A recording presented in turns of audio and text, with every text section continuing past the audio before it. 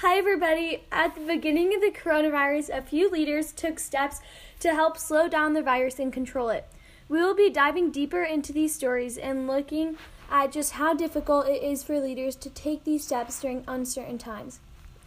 Today on Chatting with Grace 6 Feet Away, like usual, we will define our 3 business words for the day, discuss the points and ideas conveyed in the article, what good leadership looks like during this pandemic, and answer the question of if President of the United States followed the 4 lessons/steps for leaders in crisis, would the virus not impact the U.S. as much?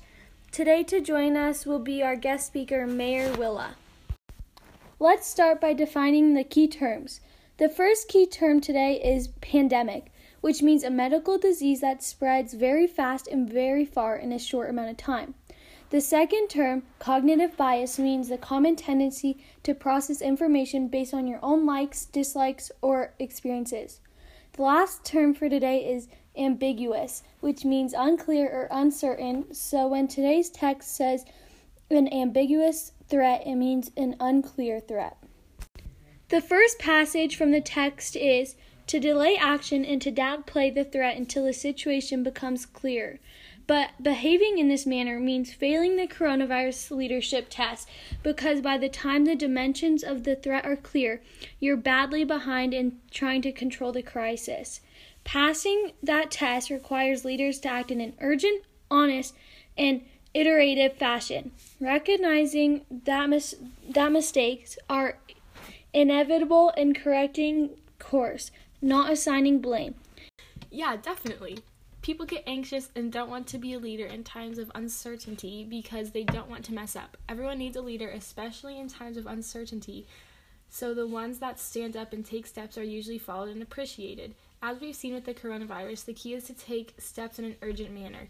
In the United States, we have seen many states create a stay-at-home order, but the president has not yet made on for the whole country yet. It is in human nature and their instincts to be afraid of messing up.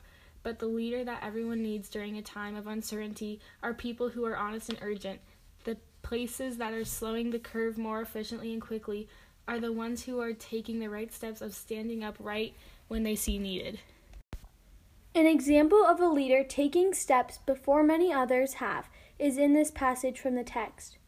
Over 1 million fans would have now avoided potential exposure at games. Moreover, the decision had a powerful ripple effect.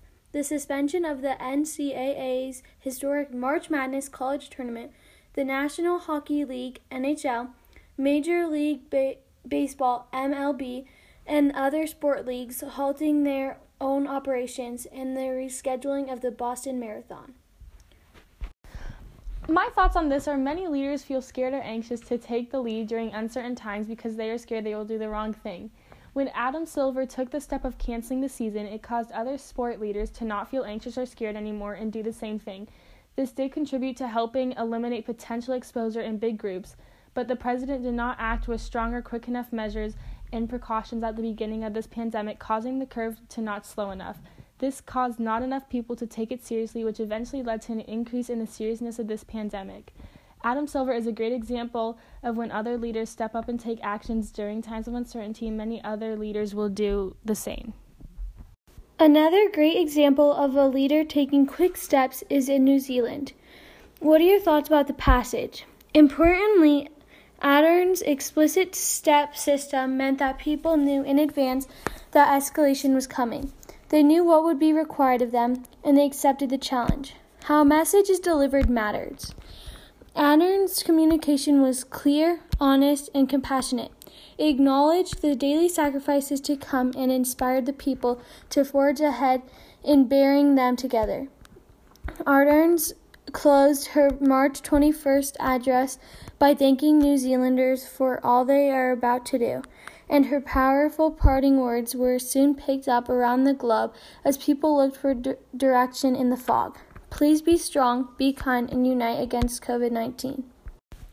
I believe that in times of uncertainty, lots of people feel scared or anxious, and when a leader says what might happen in the future, what to predict, and that they understand how it feels, it allows the person to know that others are feeling the same way and that there is a plan.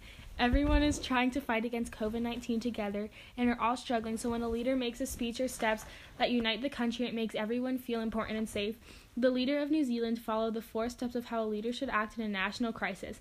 She acted on urgency. Right when she saw the cases rapidly increasing, she made a nationwide lockdown. She communicated with transparency, truthfully telling everyone what is happening and what to predict for the future. She also responded productively to missteps.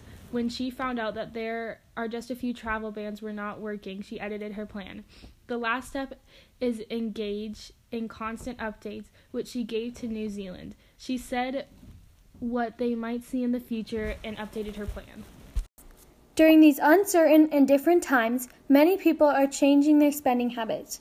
For example, my family is ordering more things and using Amazon and Postmates more often because we can't go out in public places anymore. We are also buying a lot more groceries at once because we go less often, causing us to stock up on what is needed. We are spending less money on traveling because of the stay-at-home order, but we are spending more money on crafts and other things to keep us busy at home. The first big question of the day is, if the President of the United States followed the 4 lessons/steps for the leaders in a crisis, would the virus not impact us as much? The other big question is, does your mood affect the decisions you make as a leader? Great question. If the president took these steps, it is almost guaranteed that the COVID-19 curve would have flattened and would not be as drastic. As we've seen in New Zealand, in which they followed these steps, the curve has been flattened very rapidly. When the Prime Minister of New Zealand saw that the cases grew from 52 to 205 in 4 days, she immediately made a nationwide lockdown to control spread. The U.S. should learn from other countries and learn more about the actions they have taken and how this is affecting the COVID-19 virus. If the U.S. took the same urgent actions that New Zealand took, we would be seeing similar outcomes. The president pretty early on did make some travel bans, but has not done much more to help the virus. He did follow the first step of acting with urgency, but is not anymore, and he hasn't taken more steps. If he did, the U.S. could have gotten ahead of the virus and controlled the spread. The president did not act with transparency when he was saying that it wasn't a big deal, even though it was. If the president acted with all of the steps, everyone would have been properly informed, followed the rules. More aggressive steps would have been enforced quicker, and this would have led to controlling the spread and potentially flattening the COVID-19 curve. Emotions affect decisions that people make, especially in times of uncertainty. Many people believe that the crisis can cause leaders to feel empathy and understand what it is like on others' shoes. This might cause the leaders to feel more empathy and make more decisions based off those emotions. The article, What Good Leadership Looks Like During This Pandemic, talks about how right when the COVID-19 virus started was not long after Kobe Bryant passed away. This could have affected Silver's mood and emotions, causing him to feel more empathy and take the action to prevent the COVID-19 spread that he did. The hard things that people in leadership go through make them look at the world differently and in others' shoes, which could impact their decisions. In conclusion, during these uncertain times, we need leaders who act with urgency, transparency, and constant updates. It is very hard for leaders to stand up and take actions, but if they do, and it is done well, it will usually cause a ripple effect and can have a great impact on everybody. Thank you so much for joining us on today's podcast, and I hope you can join us next time.